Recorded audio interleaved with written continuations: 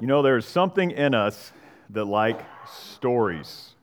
We like stories. We are a people who like stories. That's why every Christmas I come hard on Hallmark Channel movies, as you know, but we like those stories, and I am no different. And I remember when I was in Coast Province, Afghanistan, I used to get a hard time from my buddies because we all had these foot lockers, right? They're made out of plastic called tough boxes, and we'd keep different things in them, and mine were always full of books.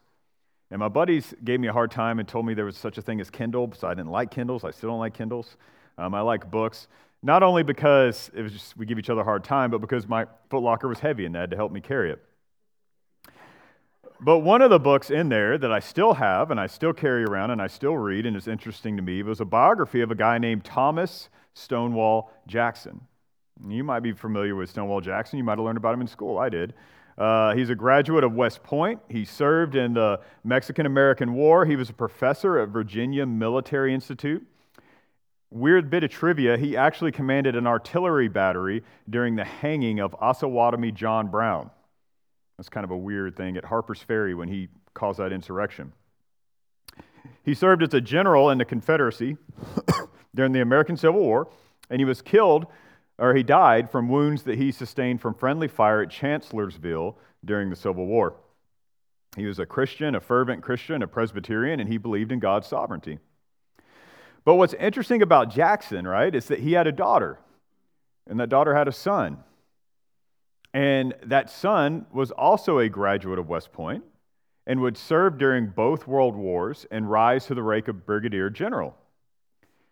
But Jackson also had a great-grandson who also graduated from West Point and served during World War II and was killed when he was shot down in his P-51 over France in 1944. So why do I tell you all that stuff? Well, I only mention all that stuff to say that people like stories. We are a story people that connect us with our past. Maybe you don't care about Stonewall Jackson. That's okay. But have you ever been drawn into a news article? It says, where are the actors of your favorite sitcom now? Right? Like, where are all the people of Full House now? And you're just drawn into this because you want to see where did the little Olsen twins, like what do they look like now? Or where does that obscure person that you don't see anymore, what do they look like now? Full House, maybe Dawson's Creek if you're a little younger. If you're a little older, maybe Leave It to Beaver. How many of you knew that Beaver Cleaver, and I used to watch the show with my grandparents, how do you know that Beaver Cleaver served in the Air Force during Vietnam? I didn't know that till recently. We're a people that like stories. We want to know stories. We want to know where people come from. When we meet new people, we ask them, what do you do? Where are you from? Have you always lived in Ketchikan? How many of you have been drawn in to doing a DNA test? Right? And you're curious, where did I come from? Where did my ancestors come from? I'm 5% Welsh. Wow, I never knew I had anybody from Wales before. Many of you have interesting stories. You have fathers who were test pilots. You have fathers who are politicians, turkey call makers, Alaska pioneers, immigrants from Europe, pilgrims, and patriots. Human beings like stories. We want to know where we come from. There's something in us that wants to know and that takes pride in where we come from. So as we think about worldview, we have to ask the question, what is our story? Where is man from? Where do people come from? Why are we here? Today we think about the story of humanity. Where do people come from? And this is super important for us, not just because we're curious, but because we live in a world that is confused over who is man. I mean, just think about in an enlightened age, in a modern age, as people might say, we actually have documentaries that say, what is woman? Something as simple as gender that we're born with, we're confused about. Marriage, we're confused about as a society. So today, it is important for us to look back to the beginning of this story of mankind. And to do that, we're also going to be introduced to a new word, and it's meta-narrative. Meta-narrative. A meta-narrative is the big story. It is the overarching story that helps us understand life. Meta-narratives give purpose to our life. In Christianity, we see in our meta-narrative, we have creation, we have the fall, we have redemption, and all of this story finds its apex, its highest point in Jesus Christ. And so as we think about our worldview, and as we think about the series on worldview, as Jerry mentioned this morning, it is the lens through which we see the world, and we ask these big questions. Every worldview has to answer 5 questions. Who is God? Is there a God? If there is, what is he like? Why is there something instead of nothing? Is there a way of living that is required of us? So there are certain things that are out of bound for our behavior and conduct. And how do we know? How do we think? How do we even process data and decide these things we're talking about? And today we're going to ask the question, who or what is man? So we always get our 2-part Greek word every week, right? So we've had our theology, we've had our cosmology, and today we're going to have anthropology. So maybe you studied that in school. Maybe if you took college at a secular university, you had a class on anthropology. Well, anthropology is the study of humanity, and it comes from the word anthropos, a human, mankind, a person. And together we are going to look at Genesis 1 and 2 to inform our understanding of anthropology. So if you'd grab your copy of the Bible, turn to me to chapter 1. We are not going to start at the very beginning. We're going to start in verse 26. Genesis 1, verse 26.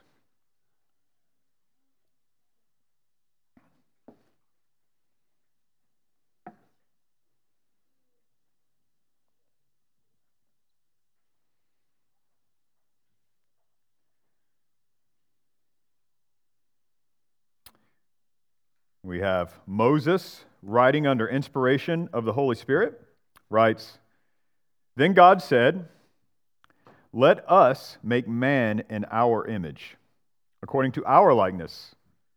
They will rule the fish of the sea, the birds of the sky, the livestock, the whole earth, and the creatures that crawl on the earth.' So God created man in his own image. He created him in the image of God. He created them male and female. God blessed them. And God said to them, 'Be fruitful, multiply, fill the earth, and subdue it. Rule the fish of the sea, the birds of the sky, and every creature that crawls on the earth.'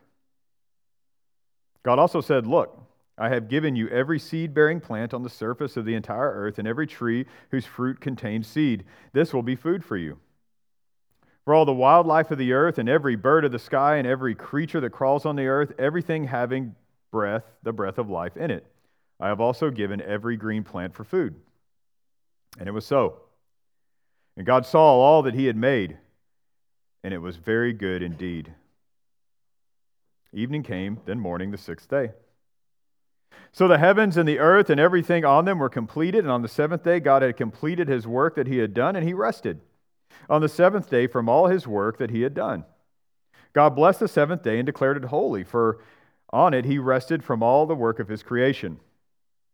These are the records of the heavens and earth concerning their creation, at the time that God made the heavens and the earth. No shrub of the field had yet grown on the land, and no plant of the field had yet sprouted, for the Lord had not made it rain on the land, and there was no man to work the ground. But the mist would come up from the earth and water on the ground, water all the ground. Then the Lord formed man out of the depths of the ground and breathed the breath of life into his nostrils, and man became a living being. The Lord planted a garden in Eden in the east, and there he placed man that he had formed. The Lord caused to grow out of the ground every tree pleasing in appearing and good for food, including the tree of the life in the middle of the garden, as well as the tree of the knowledge of good and evil.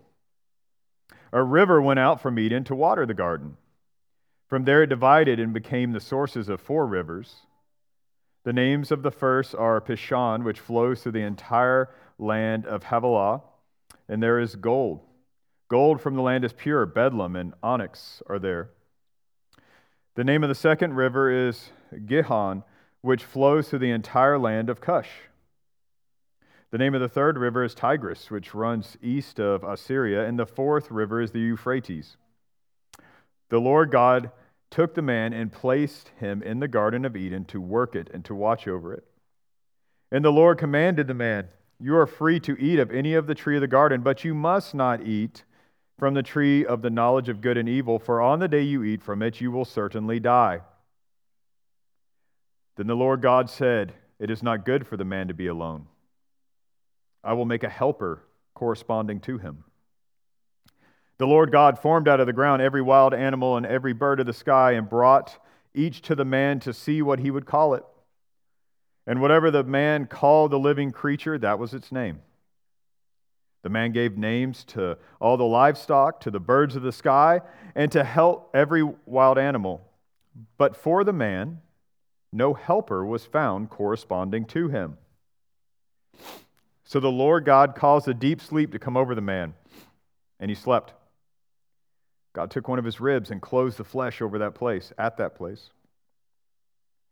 Then the Lord God made the rib he had taken from the man into a woman and brought her to the man.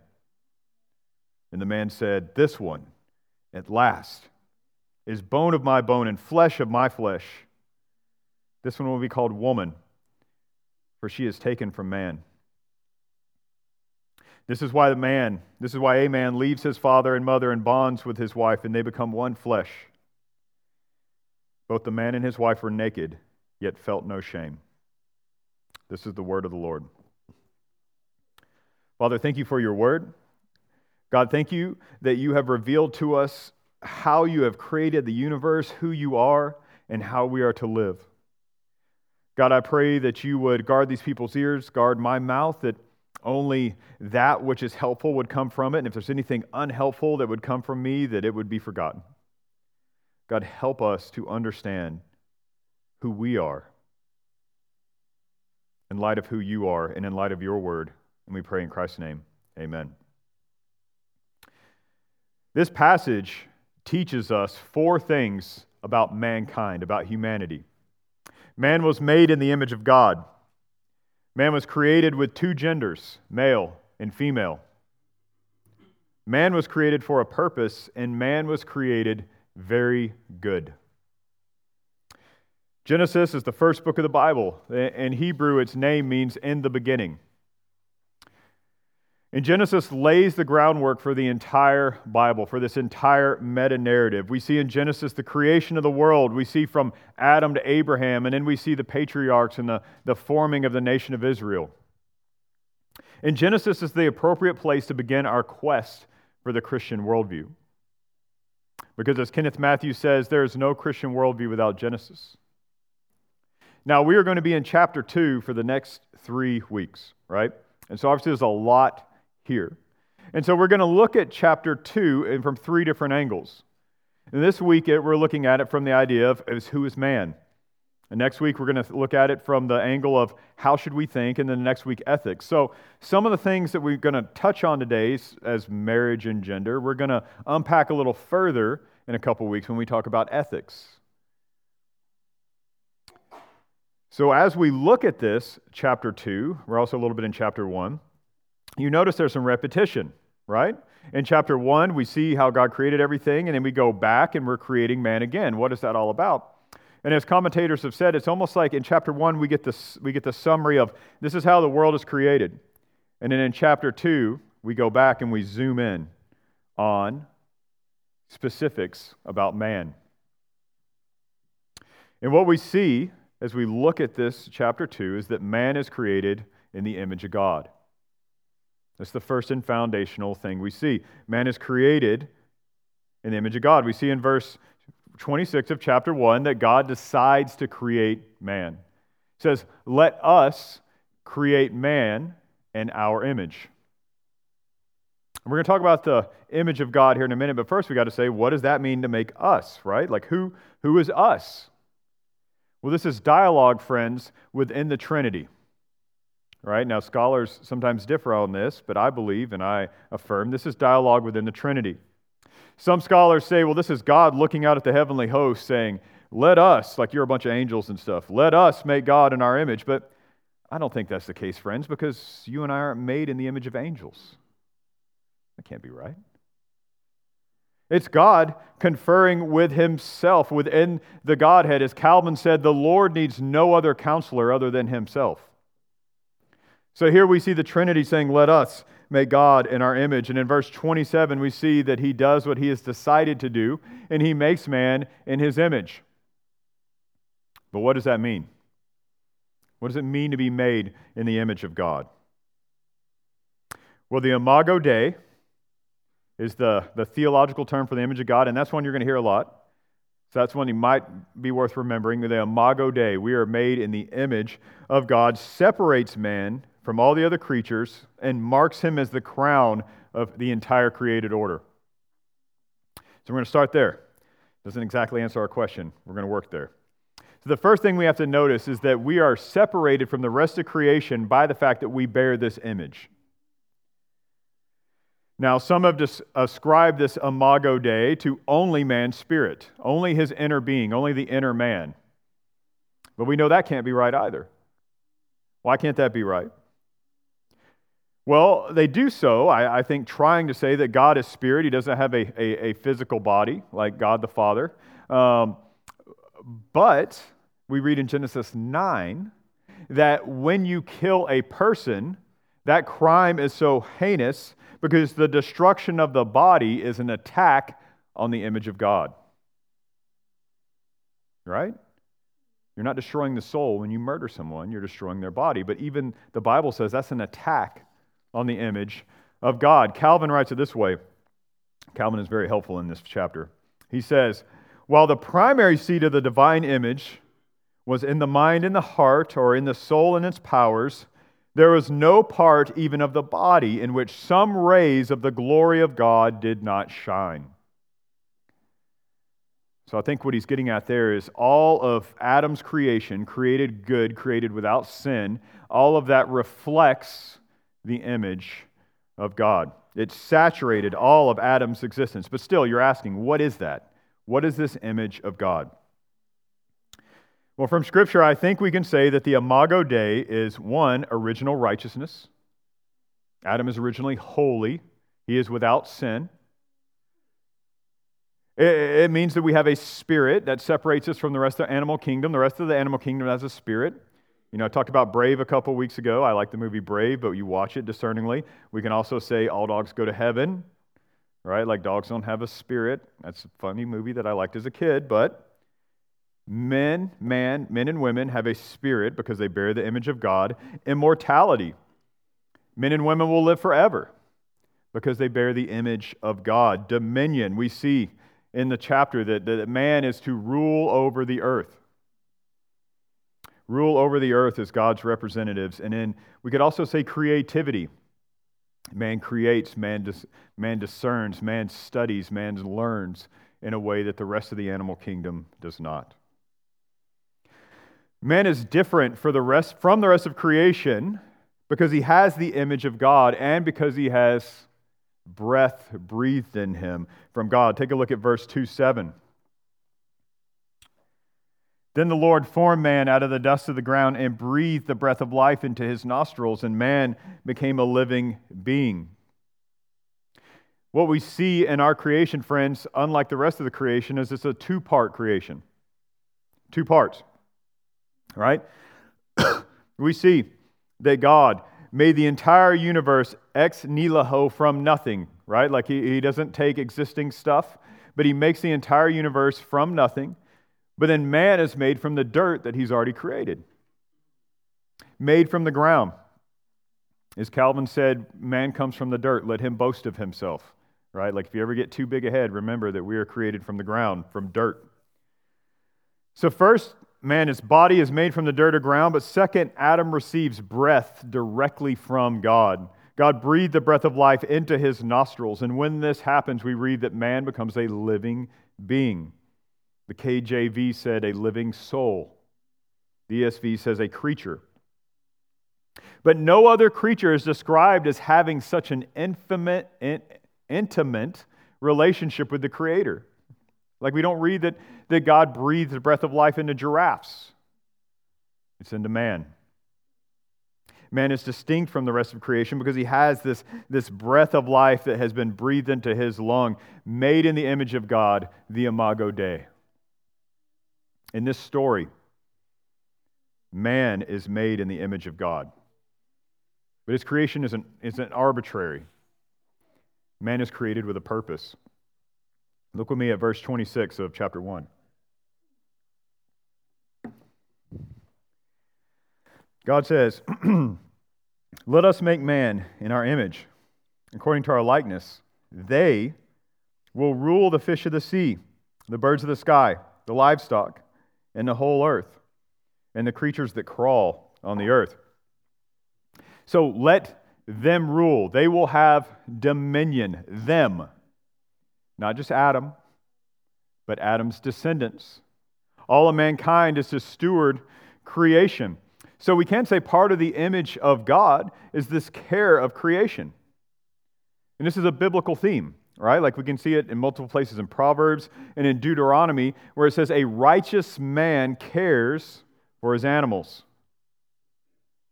We also see that the Bible assumes a linkage between righteousness and the welfare of the earth.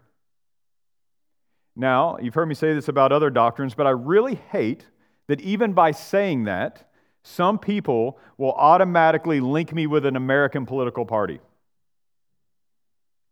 I'm not talking politics, guys. You guys can fight about that later. I will step out and do better things with my life. But what I do see is that the Bible says a righteous man cares about God's creation. It's created by our Lord. I remember when I was a kid, my granddad used to tell me stories. He grew up on a farm in Alabama, and they didn't have a car. They had to take their mule and wagon to town. And he told me that when they were not working the crops, when they were not milking the cows, when they were not doing those things, that they would clean up the woods. He used to lament the fact that, like, now you walk through the woods in that part of Alabama and you step over stuff and you trip over stuff, because he said when I was a kid, we'd clean up the woods. He even talked about how he would practice football by, like, juking the trees and stuff, because it was so clear that he could run through the woods around his house. And when he taught me to drive, we went past land one time where these pulp orders had come in and they had just raped the ground, right? Like, not just that they were taking trees, but it was just jacked up and all messed up. And he said, I really hate to see God's creation destroyed like that. I think of Tolkien and the trees. Tolkien was no fan of industrialization because they took his quiet little country England and the bogs and the forests and the things that he liked and leveled it and put in a factory. And you see that when you read The Lord of the Rings with the orcs, right? And their fires and their making of swords and how they're destroying the land. I don't care what your political background is. I don't care who you vote for, but man is instructed in God's word to govern and care for God's creation. And in verse 28, we see God commands Adam to go and to steward the earth of its creatures. Be fruitful, multiply, fill the earth, make more humans, subdue the earth. In verse 2:15, we read that Adam was given responsibility over Eden. So God plants this garden, this perfect garden, and he puts Adam in it and says, watch over this. It's your guard. Steward this garden. Watchful care, protection. And spoiler alert, if you didn't hear it already in the kids' sermon, he doesn't do that. He doesn't do what he's supposed to do. And then in verses 19 and 20 of chapter 2, we read that he is tasked with naming all the creatures of the world. Now imagine that task, right? Like day 6, all right, Adam, I'm going to parade all these creatures in front of you. That's a monkey. That's a monkey too. We've already used monkey. Okay, that's an orangutan. Right, you got to name all these creatures. That's his job. And what we see here is just as the heavens that God created bring him glory, so is man to bring God glory by fulfilling the tasks he gives us. We have a purpose, friends, here in life. In the New Testament, that is unpacked further. We see that we are to glorify God with our lives, that we are to follow his instruction, because it is all breathed out by him. We have a great commission to preach the gospel in every corner of the universe. And we are to use our various gifts to serve the church and to glorify God. Friends, being a Christian is not to be idle. But we have responsibilities. We have a job. We're to be faithful. In this story, in this meta-narrative of the Bible, Adam is tasked with a mission from God, his creator. And God creates a helper for him in his mission. The third thing we see is that man was created with two genders, male and female. Look with me at verse 127 again. So God created, he's determined he's going to create man in his image. says, so God created man in his own image, and he created them in the image of God. He created them male and female. Friends, I know it's a controversial thing to say in 2024, but there are two genders. There are two genders and only two, male and female. And both of these genders are made in the image of God. And both of these genders have equal value. One is not worth more than the other. One is not better than the other. Both are very good.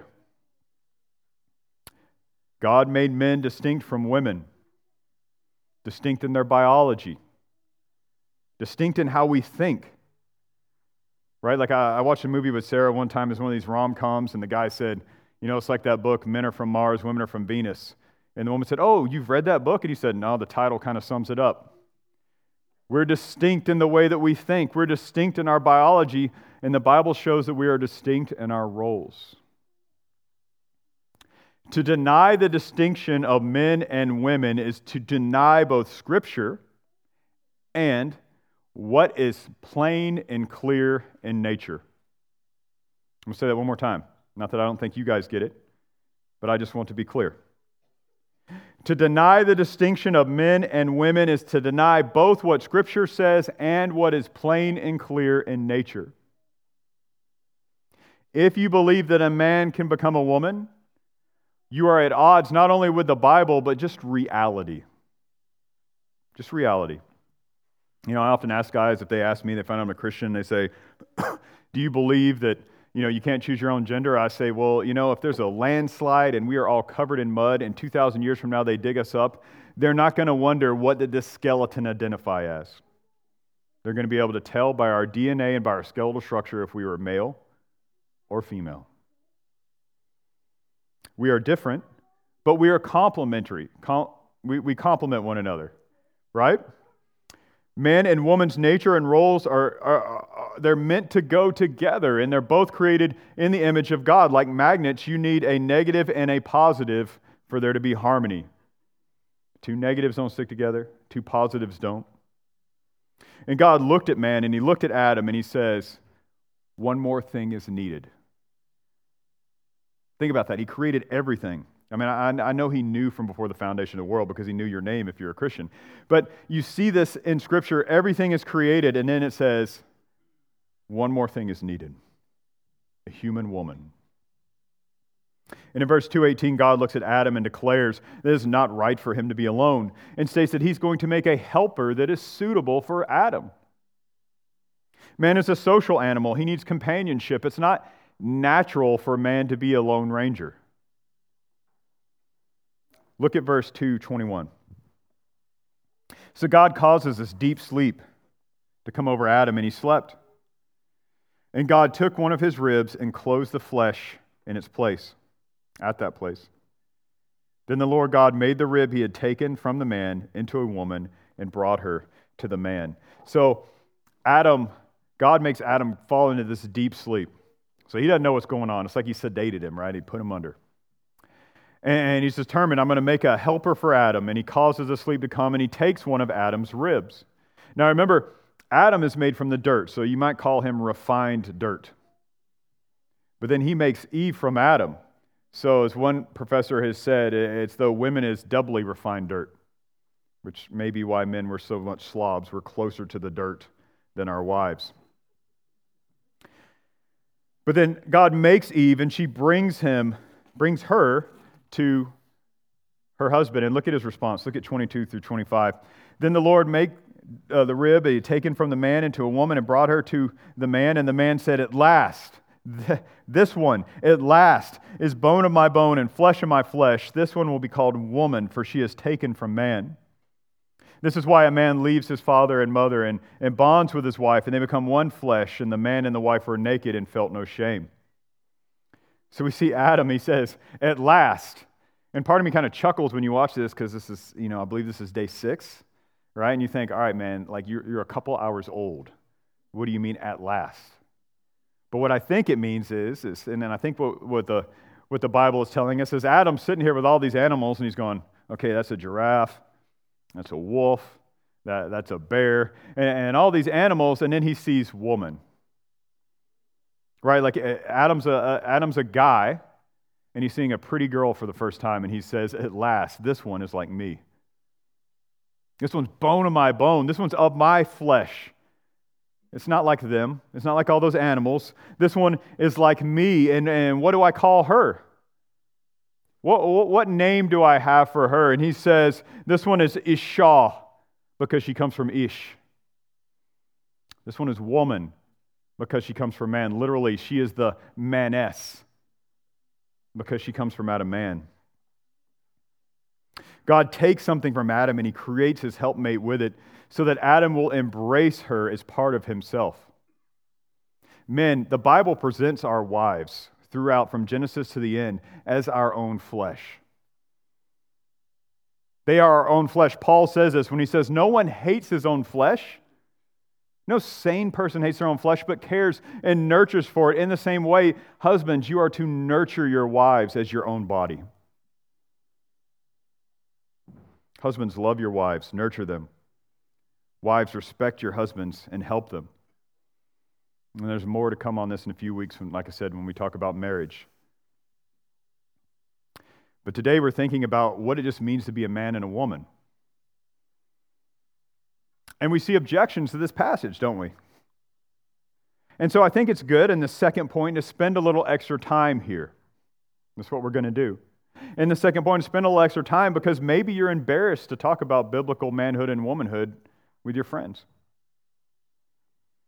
Maybe you're embarrassed to talk about gender. Maybe you're not. Maybe you're the guy that's like walks into work and is like, all right, boys, today we're talking about gender. But maybe you're not. Maybe you struggle with that. Maybe you don't know how to defend what you believe. So of the worldview elements we think of, this is certainly one of the more controversial. So it's good to spend a little time here. So one objection we might hear is calling a woman a man's helper, right? Like, I'm more than some man's helper. That might be something you're thinking, or that might be something that you hear. Well, friends, I want to say that the fall has distorted our view of marriage and gender. Right? The fall has distorted it all. If you want to know why things are all jacked up, wait till chapter 3.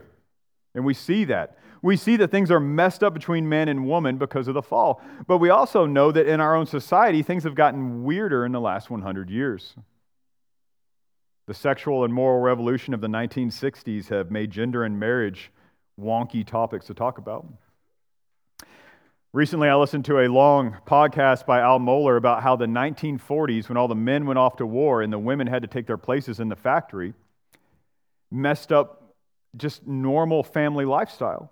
Because prior to that time, he said that a man was paid enough money, like the companies thought, how much do you have to pay this man so he can support his family? But after that time, companies said, hey man, we can up production if both the man and the woman work. To the point now where it's hard for a man to support a family on one wage. So all of these things mess with our understanding of biblical manhood and womanhood. In Alaska, I would argue there's an additional layer. I have a buddy on Prince of Wales trying to minister there, and he says practically this doctrine is often disregarded because he says that we have a bunch of, his words, not mine, but I see what he's talking about, sourdough women who have headship of their households. The men do what the wife says because they want to stay out of trouble. If the wife wants this, the man isn't going to attempt to lead. And so all of that to say our society is at odds and think it's strange when they are confronted with biblical marriage and they say, I'm more than some man's helper. So what does this mean? Let's dig into it a little bit here. Again, with more to come in a few weeks. Well, the Hebrew word for helper here is used 19 times in the Old Testament. 19 times we find this word helper that Eve is. 16 of those 19 times it refers to God. So as we start to think about this, there is no way that we can say that to call a woman a helper is degrading. So let's start there. Because if God's saying that of himself using this word, we can't say that be called a helper is degrading, not biblically. Well, what does it mean to be a helper? What does it mean practically? Well, we say it's God's design. We see that in the passage. And I'm reminded of a time when Sarah and I first moved to Kansas City, and we were meeting with our future pastor and pastor's wife, and as this big move happened, you have a lot of questions. And I remember hearing Sarah off to the side with the pastor's wife, and she says, "What practical ways can I serve Alan during this time as he's going through seminary? How can I serve him?" And I remember it was so refreshing to hear the pastor's wife. She didn't say, "Well, here's my 8-point bullets that I give every seminary wife." She said, "Well, maybe just ask him what he needs for help." If you're a helper, where do you find the help? A podcast, a blog? Well, maybe ask the person you're trying to help. Now, obviously, men, you can take that too far, and men have taken that too far, and we lament that. But this is God's design. We see in Proverbs 31 that a good helpmate is a woman of noble character, that she is more precious than jewels, that her husband trusts her and she is just a joy to him, that she rises before the sun, that she has strong arms. That one always makes me chuckle a little bit. I think of like bicep curls or something. She rises before the sun. She has strong arms. She keeps her house in order and is not afraid of the future. She trusts God. She speaks wisdom, and she speaks instruction and love. Her children call her blessed, and her husband praises her. Proverbs 31 says that charm and beauty, all those things that our society is lusting after so they can put it on Pinterest, all that stuff is fleeting. But the one who honors the Lord is to be praised. What's the flip side of that? Selfish, lazy, bitter. Proverbs 21 says that it is better to sleep on the roof of the house than to have a quarrelsome wife. People will tell me the Bible's not applicable. I mean, just think about that. The Bible says, hey man, it's better for you to be up on the roof than in the house if you have a wife like that.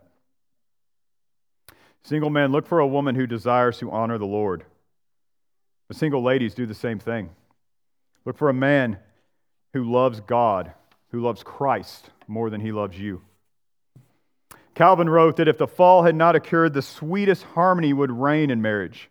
Husbands would look up to God with reverence, and the wives would be faithful assistants to their husband.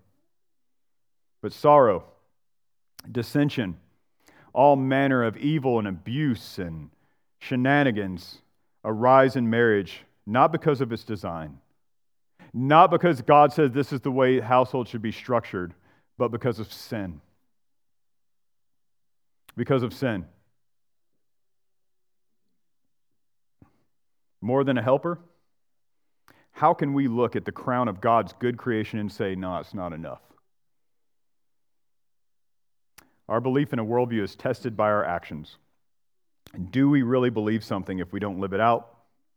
If a wife is leading her husband, that's contrary to God's instruction. God created Adam first, then Eve. And God's design is for men to lead in His church and to lead in households. I understand that our culture struggles with that design. But we must remember the doctrine of divine priority. Divine priority. There's God, and then there's everything else. And over a few years of ministry, I've concluded that either people want to do what God says, or they don't. But what about gender? That's another one, right? People object to that one. God's design in gender. We're thinking about humanity. We're thinking about who we are in humans. And people object to the concept of gender. We live in a world where in 2014, Facebook came under fire for only offering 58 different gender choices. 58. How dare they? How dare they not? How dare they not acknowledge the 59th? How dare God only give us 2 genders? Who does that guy think he is? What do they say? That's not fair. Friend, maybe you believe you were born the wrong gender. And maybe you're not even to the point where you're like, well, I'm going to go take hormone therapy or whatever, but you just like think, man, I should have been a man. Or I should have been a woman. I want to wear pretty stuff. God has structured all of our existence because we are His creation. We are His. And the created order is fair because God designed it that way. He assigns our genders.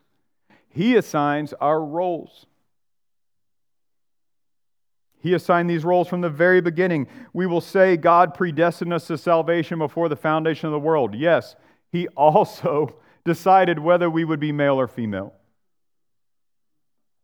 So friend, you are the exact gender that you are supposed to be. As Sam read in the psalm this morning, He knew you and knitted you together in your mother's womb. God's creator may be a mystery. His created order may be a mystery. But it is the best because it comes from an all-wise creator.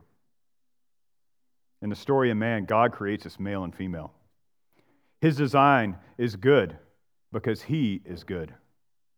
And the fourth thing we see about man is that man was created very good. Man is created very good. The most offensive verse to a fallen world in the whole Bible, the most offensive verse to a lost world out there, if you take your Bible out there, is going to be Genesis 1:1. In the beginning, God created. Why? Before there was a gender, there was God. Before there was marriage, there was God. Before there was any of us, there was God. And to acknowledge Genesis 1:1 is to acknowledge that you are not in charge. To acknowledge that in the beginning there was God and God created is to acknowledge that we are not captain of the ship. But look with me at verse 131. God saw all that He had made, and it was very good indeed. The Bible is clear. God made everything. He gave order to everything. He did everything that we see around us, and it is very good. The animals, they're good. They were created good. Sin has entered the world. We got that. But before the fall, everything is good. Giraffes are good. I don't know why I keep saying giraffes. My kids like giraffes. But wolves are good. Like humpbacks are good. Salmon are good. Halibut is good. It's all good. Mankind is good. The mission He has given man to do, what He has told him and charged him to do, it is very good. God's instruction is very good. The genders, male and female, it's very good. Our roles, what we are called to do is very good. Marriage is very good because the one who is good created it all. We are God's creation, and He decides what is good. This is fundamental to our worldview, friends. And so, how do we think about competing worldviews? Now, again, we've talked about a lot of things here, gender and marriage, that are going to come out in these competing worldviews in a couple of weeks, so I'm not skipping over them. Today, we're mostly thinking about the story of man and who man is. And so let's think about modernity or naturalism. In the naturalist thought, man has evolved from purposeless matter and energy. There's no meta-narrative. There's no story. We are the product of evolutionary processes that took billions of years, and we are only slightly removed from the barbarism of the animal kingdom. And it is only because of this process that took place over billions and billions of years, but we ourselves are merely animals. In the modern worldview, we are a complex machine that ceases to exist when our material bodies die. I'll say that again.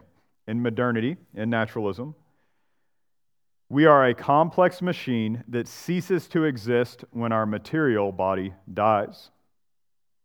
Our life ends at physical death. There's no future hope. There's nothing after this. When the natural processes of our body end and we close our eyes, it's nothing. We cease to exist. There is no overarching story about man past what the, quote, evolved meat machines create for themselves. Postmodernity. Again, no meta-narrative to human life. There's no story. Everything is random. There is no truth. There is no objective reality above ourselves. Jean-Francois Lyotard describes postmodernity as incredulity towards meta-narratives, skepticism towards meta-narratives. The postmodern mind believes that a meta-narrative is oppressive and it must be opposed, which is a problem for Christians because The gospel of Jesus Christ is the meta-narrative of meta-narratives. In postmodernity, man does not know where he is, why he is, or who he is. Say that again. In postmodernity, man does not know where he is, why he is, or who he is. Everything is random. Everything is relative. If you want a gender of your own making, go for it. If you want to be captain of your own ship, man, redefine whatever you want to redefine. Moeller says in the name of postmodernism, anything can be explained away as a matter of your interpretation. Not long ago, I had a friend who was telling me about he got into a disagreement with a man who had lied to him. My friend is a pastor. And he said he told this man, he said, "Friend, you lied to me." And the guy said back to him, "Well, I'm sorry that you feel that way." And he said, "No, like you lied to me." And the guy said, "Well, I'm sorry that you feel that way." And he said, No, you're not getting it. Like, this is the truth. This is what you told me." And the guy said, "Well, I'm sorry that you feel that way." He says, "This isn't about my feelings, right? You told me an untruth, but this right here, what this guy was showing us was postmodern thinking. There's no truth. Everything's relative, right? You see that in a Bible study. The Bible says, don't do A. And the person says, well, that's your interpretation.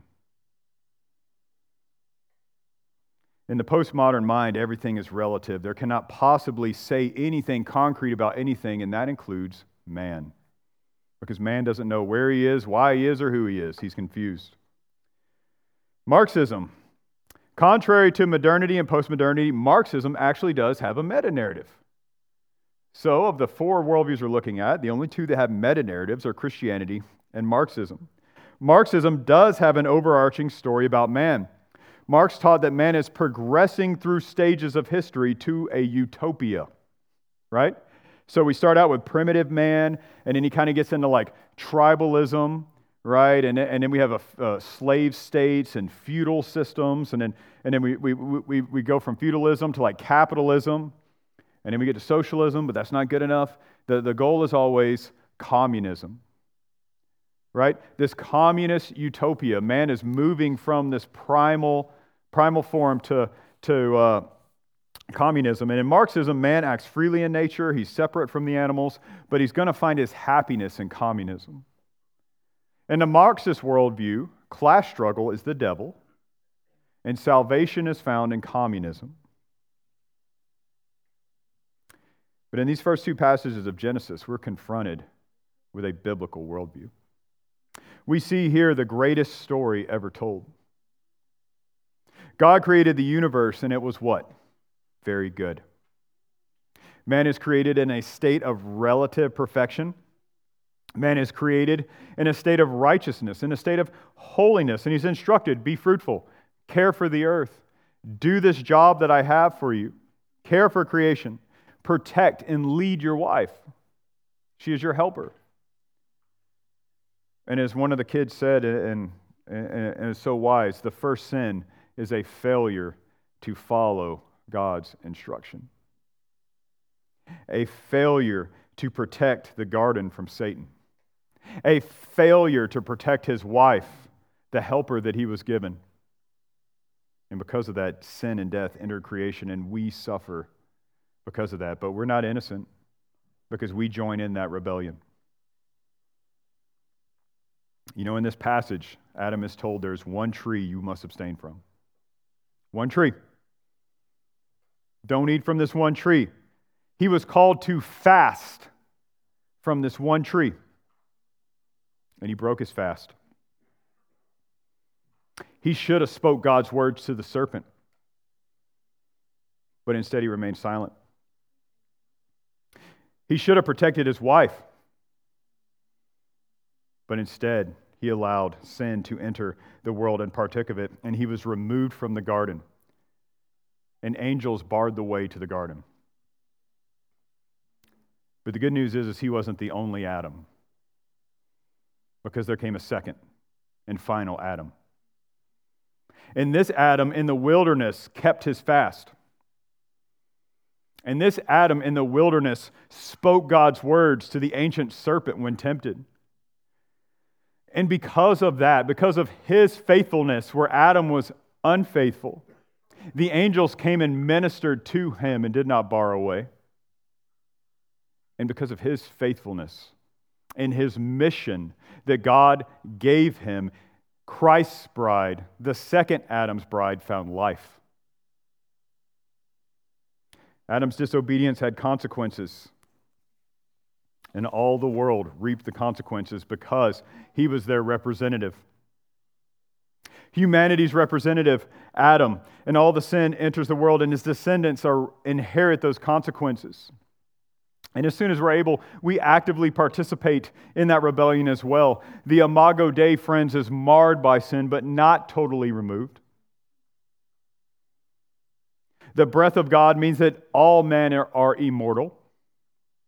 All people will either spend eternity in the new creation with Christ or in hell with that ancient serpent. And in his great mercy, God sent forth his Son to redeem mankind, the second Adam, to walk a perfect life. What do both Adams have in common? Neither one have ancestors, only descendants. And you and I are either in Adam or in Christ. Christ walked a perfect life, died a substitutionary death on the cross, died for the sins of his bride, conquered death and hell, and is recreating all of those whom he calls to himself. As we read in Colossians 3:10, in Christ we have put on a new self, which is being renewed in knowledge after the image of its creator. So friends, this creation was created very good and is fallen, but it is being renewed by Christ. Have you trusted him? Because you are either in Adam or you are in Christ. And if you are in Adam, today is the day you must repent. You must turn from that active rebellion that is your nature and turn to Christ. Believe the gospel. Be saved. For God is good. Father, thank you for this day. God, thank you for your word. God, thank you for your creation, but God, most of all, thank you for Christ. God, we praise your holy name that you did not leave us. You did not leave us to ourselves, God, but you call us to yourself and apply the atoning work of Christ to all those who call upon his name. God, I pray for those who are hearing my voice who are not in Christ, God, that they would humble themselves today, that they would turn and repent, that you would graciously and mercifully call them to yourself. And I pray for all of us here that are in Christ that we would be renewed in our thinking, that we would conform the way that we see the world around us to your word, that we would think rightly about who you are and who we are, and that we would speak your truth boldly in the world you are created that is marred by sin. And I pray it all in Christ's holy name. Amen.